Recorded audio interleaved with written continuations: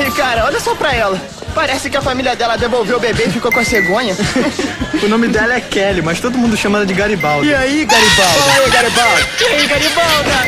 Ah, gangue, isso cê é doido. Peita pra ver, caralho. Ela é muito gata na foto, mas a coisa eu não me conformava. Ela só mostrava seu corpo com o celular tampando a cara. Se tu não presta atenção, tu acaba correndo perigo. Câmera de iPhone 7 deixa qualquer um bonito. Tirou uma foto na praia de biquíni, pique paniquete, mas ao vivo e a cores é a Fiona do Shrek. Garibalda, sua safada, peguei com o bonde, te atravessa. Sacola na sua cara, piro na sua tcheca, sacola na sua cara, piro na sua tcheca. Se ela engravidar eu tô fudido, vai vir um monstrinho de presa.